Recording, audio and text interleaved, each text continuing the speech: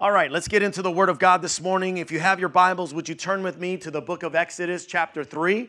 The book of Exodus chapter 3, we're going to be looking at verses 1 through 15.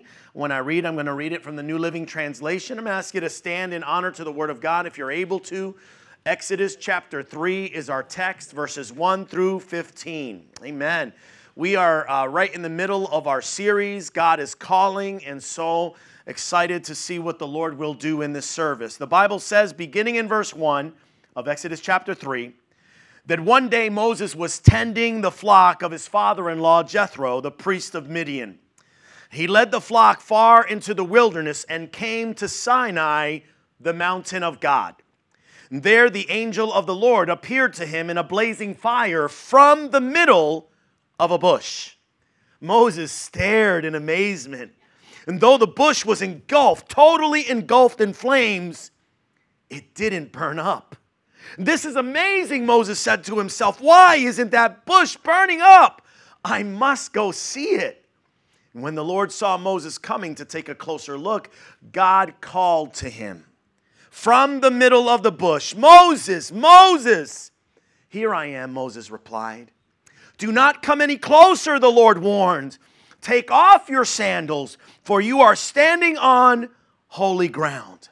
I am the God of your father, the God of Abraham, the God of Isaac, the God of Jacob. When Moses heard this, he covered his face because he was afraid to look at God. And then the Lord told him, I have certainly seen the oppression of my people in Egypt. I have heard their cries of distress. Because of their harsh slave drivers, yes, I am aware of their suffering.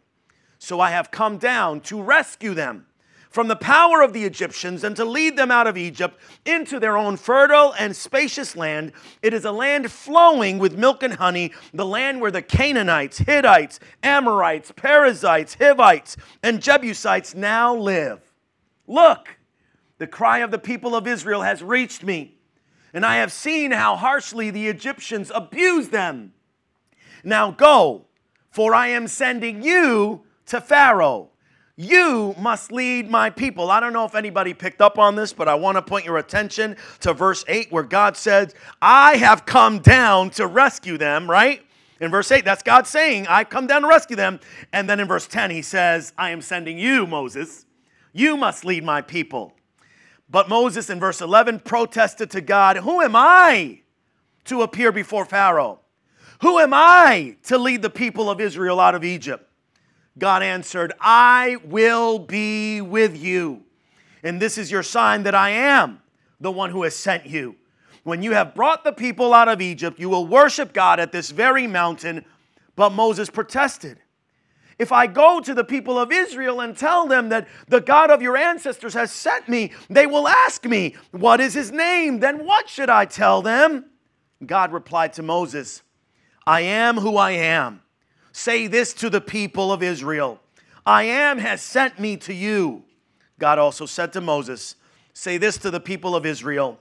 Yahweh, the God of your ancestors, the God of Abraham, the God of Isaac, the God of Jacob has sent me to you. This is my eternal name, my name to remember for all generations. Let's pray. Father, in the mighty name of Jesus, we thank you, God, for this time that we have had to worship you. We now thank you for the time that we have in your word. We ask that your Holy Spirit would teach us, challenge us, instruct us. Have your way today and every day, God. In Jesus' name, God's people said, Amen. You may be seated. All right, so for the last couple of weeks, we've been talking about how you might respond if God called your name in this new series that we're entitling God is Calling. And I really hope that by now you are starting to understand that the Lord is He is always calling us in some way, shape, or form to Himself. In fact, God calls plenty of people in the Bible by name, but I've only found 7 times where God calls out someone's name twice in a row, like Abraham, Abraham, or Jacob, Jacob, or Martha, Martha. But each time that God calls someone by name, He usually follows it with something powerful and profound. The first week we looked at this, we know that God called Abraham to remind him that God must be first in his heart and in his life. How many of you know that God must be first? Amen? And so we saw how God actually tested Abraham to see if we would actually sacrifice and lay down his Isaac. And so because Abraham was willing to obey God readily, right away, Isaac was actually returned to him safely. And we know that as a result, Abraham was blessed abundantly. Last week we saw how the Lord called Jacob in order to calm his fears. That's why he called him. If you recall, Jacob's 11 sons had lied to him. They deceived him about the death of his son Joseph 23 years earlier. And now they revealed that Joseph is actually alive and that he had forgiven them for their treachery. And because of his position and power, being second in command only to Pharaoh, Joseph was now willing to bless them and basically save them during this harsh time of famine. But before going into Egypt, Jacob had to lay down his fears, and God had to remind him that he would always be with him wherever he went. How many of you are glad that God is always with us? He's always with us. And so God had to reassure Jacob of that. And so once Jacob laid down his fear, we know that God filled him with courage. God filled him with confidence and the faith to be able to move forward. This week, the third person that God calls by name is Moses. Now listen, the story of Moses calling is maybe very familiar or memorable to us, maybe as memorable as your first kiss or that familiar living room that you're in all the time watching TV or sitting around. For some of you, if you've ever watched the epic movie, The Ten Commandments, anybody watch The Ten Commandments? With Charlton Heston, or the animated musical, The Prince of Egypt, you might remember the theme surrounding Moses. And see, it's a story of a baby that was saved by the providence of God and the prudence of his mother. I'm so glad for prudent moms. Amen? But it's also the story of a stubborn king who refuses to submit to any higher power. And now the calling of Moses is literally a story of redemption and a story of freedom as Moses returns to Egypt and he actually leads his people, the Jews, into the promised land. But listen, before Moses ever stood on a Mount Sinai to be able to receive the Ten Commandments, and before he stood before the throne of Pharaoh to deliver his people, Moses stood before the burning bush in the desert wilderness of Midian. It was out of this magic-like burning bush that would not be consumed that God called Moses' name twice and basically totally transformed his life. I want us to go to verse 4 of the text again, Exodus 3 and verse 4. God calls out from the burning bush, "Moses, Moses!" Both mystified and astonished, Moses replies, "Here I am." Once God had Moses' full and complete attention, he shared a message that would change the total course of Moses' life. First, in verse 7, God tells Moses, "I have certainly seen," say certainly seen. "I have certainly seen the oppression of my people in Egypt. I have heard," say heard. "I have heard their cries of distress because of their harsh slave drivers. Yes, I am aware," say aware. "I am aware of this suffering." So God certainly seen, God heard, God was aware, so God knew exactly what was going on in the life of his people, and God knows exactly what's going on in your life today. You see, 400 years earlier, Jacob and all of his children and grandchildren, they moved to Egypt to be with Joseph in relative safety and prosperity, but generations had passed, time had passed, and the Hebrews were greatly multiplying. Eventually, a new Pharaoh came to power who knew absolutely nothing about Joseph or what he had done for Egypt.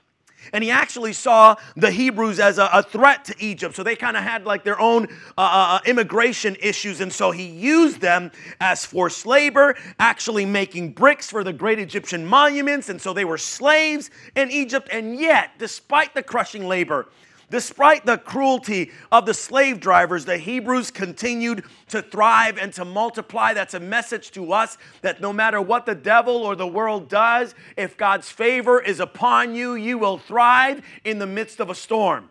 You will thrive in spite of opposition. If God is with you, you will thrive. And so Pharaoh ordered the slaughter of every single baby boy born to the Jews, trying to wipe them out. And many times they must have wondered, where is our God? Does God even know or care what's happening to us? And honestly, I think it's something that we all wonder at times when things are going bad, isn't it? We wonder, where is God? Like when we look at all the tragedy and suffering around the world, do you sometimes wonder in the back of your mind if God is actually paying attention or if he even cares? I mean, the weekly reports of shootings and acts of terrorism, they get the most attention from us, especially if there's a hidden political or fake news objective driving it, and that's on top of everyday pain and suffering that we experience, maybe including your pain today. See, there's illness, there's abuse, broken relationships, betrayal, sorrows, injuries, heartache, disappointment, crime, and death. And so when you are in the midst of some crisis or hurt, you start to think, nobody knows what I'm going through. Or nobody feels the pain that I'm experiencing right now. And yet, if you don't know, God knows. God knows exactly what you're going through. He wanted Moses and us to know that he sees our suffering and that he really cares. Listen, in fact, he knows your feelings. Our God knows our frustrations. He's actually seen the crisis of your soul. And so there's no hurt that goes unnoticed by our God. In Psalm 56 and verse 8, it says, you keep track, God, he keeps track of all my sorrows. Say all. He keeps track of all my sorrows. You have collected all my tears in your bottle. That's a God who cares. You have recorded each and every one in your book. And so, listen, God is definitely aware. And Jesus, he knows every single heartache. He knows every single headache. He knows every sob, every sniffle, every sorrow. But often while we're hurting, the sad reality is that we feel alone. We feel isolated. Like maybe there's been a death in the family or a broken relationship. Maybe we've been fired. We start to think that things are just going to get worse. And yet God not only sees our suffering, but he sympathizes too. Psalm 103 and verse 13 says, the Lord is like a father to his children, tender and compassionate to those who fear him. Listen, God knows the causes. He knows the reasons. He knows all of the things that brought you to this point in your life. And he understands because he made you. He created you. He sees all of it. Nothing escapes him. And because God knows our frustrations and despair, you and I today, we can give those feelings to God. In fact, he invites us to do that, just that very thing. In 1 Peter 5 and verse 7, where it says, give all your worries and cares to God, for he cares about what happens to you. Listen, God doesn't just see and sympathize with our sufferings. He actually wants to do something about them. And so my question is, what is the solution? What is God's solution to our sufferings? I say God is calling. How does the Lord respond to the suffering that he sees in the world around us? Well, believe it or not, that's where you and I come in. See, getting back to God's conversation with Moses, let's go to verses 9 and 10 again. He says, look, the cry of the people of Israel has reached me, and I have seen how harshly the Egyptians abused them. Now go, for I am sending who? You, Moses, to Pharaoh. You must lead my people out of Egypt. And so God had a solution to the suffering of the Hebrews, and the solution was Moses. See, God has a habit, listen, God has a habit of using everyday, ordinary people to do extraordinary things for his glory, because God is calling. In an interview with New Release Today, Christian singer and songwriter Matthew West. Anybody hear the name Matthew West before? And so Matthew West, he actually tells the story of a girl named Andrea. Matthew said, if I were judging a book by its cover, I'd say she looked like an average college girl, maybe in a sorority or something, lots of friends, bound to be successful someday. And in a way, that is a correct assessment of her. But that doesn't tell the whole story. See, Andrea, a former University of Colorado student, had chosen to spend a semester abroad learning microfinancing in Uganda. And while there, she happened upon an orphanage that was in critical condition. The children in that orphanage were being very badly neglected. And they were even being abused. And her heart broke for these orphans who had no advocate, who had no help.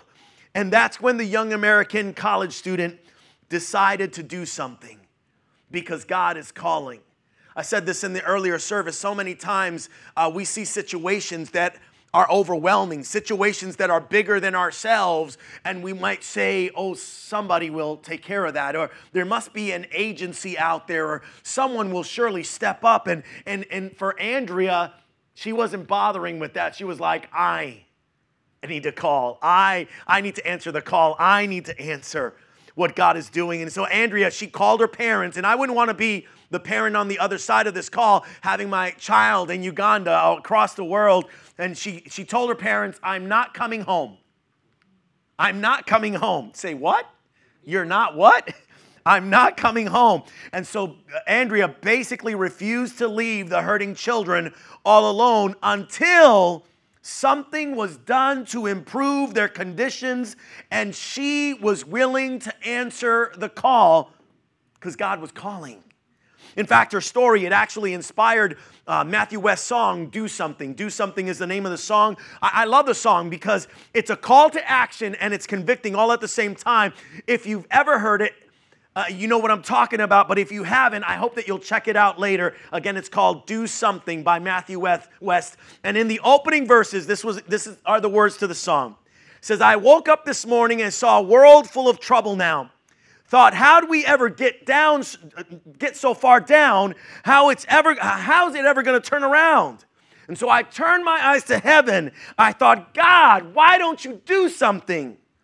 Well, I just couldn't bear the thought of people living in poverty, children sold into slavery. The thought just disgusted me. And so I shook my fist to heaven and said, God, why don't you do something? He said, I did. I created you. I created you. That's essentially what God was saying to Moses. I believe that's what he's saying to us today. The same thing to you and I. Because God is calling. You see, God didn't create you to just eat and drink and take up space. He made you to make a difference in this world. He created you to actually do something. You've heard me say a million times, God has a plan and a purpose for your life. And I know sometimes we hear that and we're like, yeah, Pastor Freddie, I get it. No. God has a plan and a purpose for your life. He wants to do something through you, so much so that he's calling your name right now. He's calling your name right today. So the Lord has called each one of us to make the world a better place by making one decision and touching one life at a time. See, God has given us the same responsibility that he gave to Moses. And now listen, he may not be speaking to you out of a flaming bush. That would be cool though, wouldn't it? He's not speaking to you out of a flaming bush, but he certainly is speaking to us through Scripture. In Psalm 82, verses 3 and 4, God commands us, give justice to the poor and to the orphan. Uphold the rights of the oppressed and the destitute. Rescue the poor and the helpless.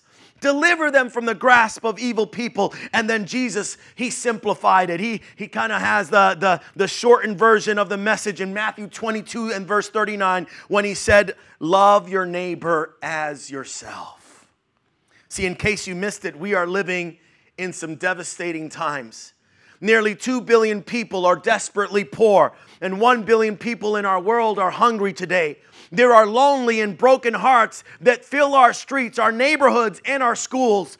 In the midst of all that, many of us sit here today thinking, but Pastor Freddie, what? I'm only one person. What can I do? Moses responded that same way. I don't know if you picked up on it. See, Moses didn't jump at the chance to become Israel's deliverer. Instead, he made up all kinds of excuses like we do for why he couldn't do anything. It's like he said to God, you've got the wrong guy. Anybody ever say that to God? God, you must have the wrong person. I'm literally nobody, God. And so the people, they won't even believe me. And the Lord, did you forget that I actually I stutter when I speak? And God, please, send someone else. But listen, excuses are like armpits. Everyone has a couple, and they usually stink. We've all got a long list of excuses. Yet God's commandments, they're literally His enablement. In other words, God would never call you to do something that with His help you couldn't do, because God is calling. See, God not only answered each and every excuse that Moses gave, He also empowered Moses to perform mighty miracles in order to accomplish the task. And so listen, today you may not be able to turn a staff into a snake. You may not be able to turn a river into blood or to call down a plague of locusts to devour the landscape, but God gives each and every one of us talents and abilities that can be used to help others, if you would only answer yes to the call of God. In fact, the Bible says in 1 Peter chapter 4 and verse 10 that God has given each of you a gift from His great variety of spiritual gifts. So use them well to do what? To hoard them? To keep them in your pocket? To sit on your hands? No.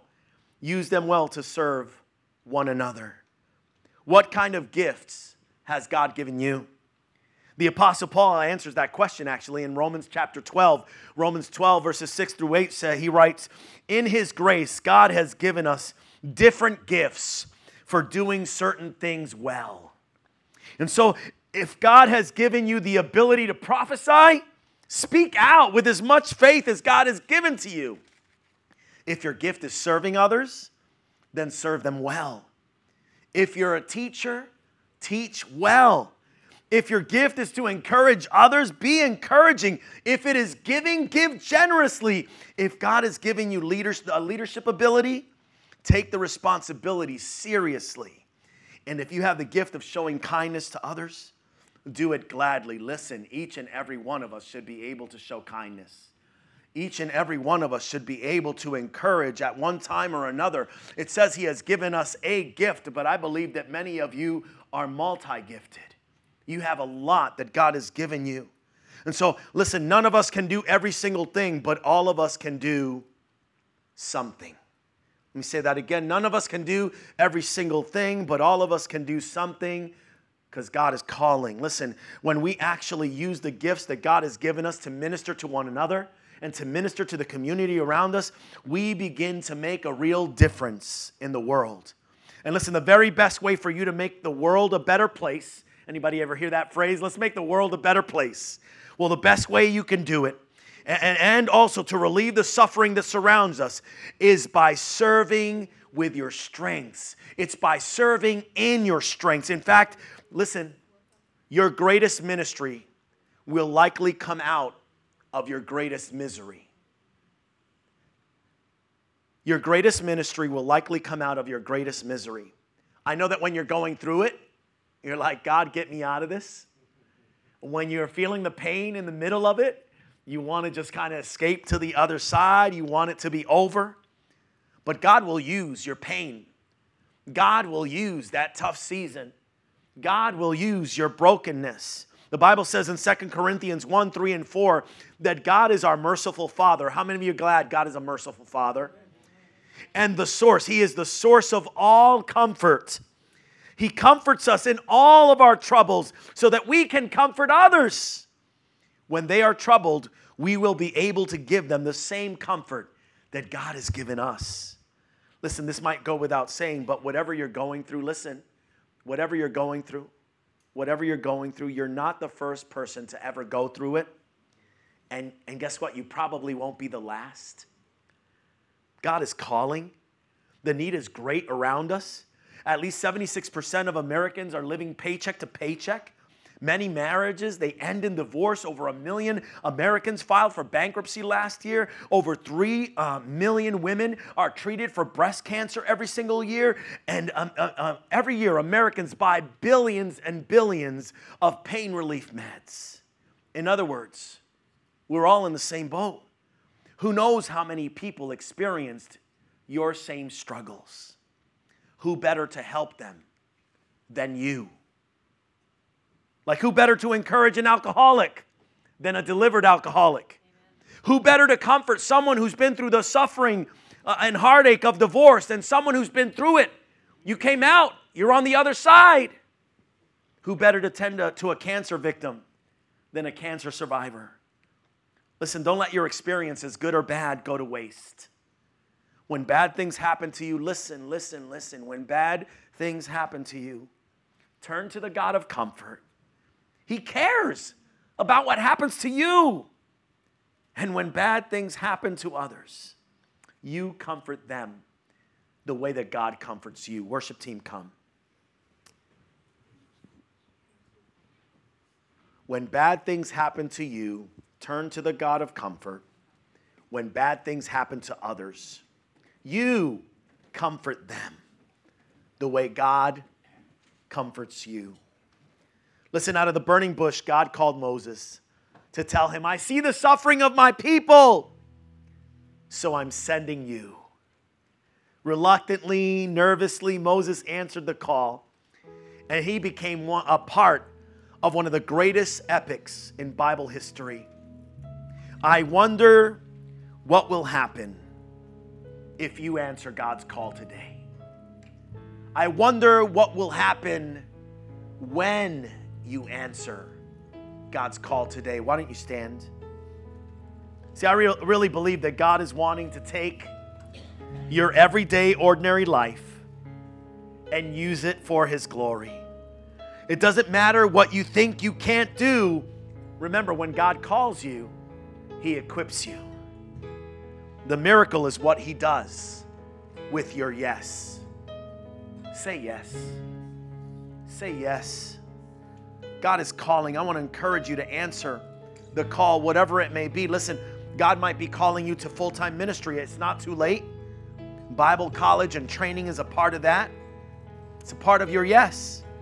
Maybe He's calling you to help someone around you in need.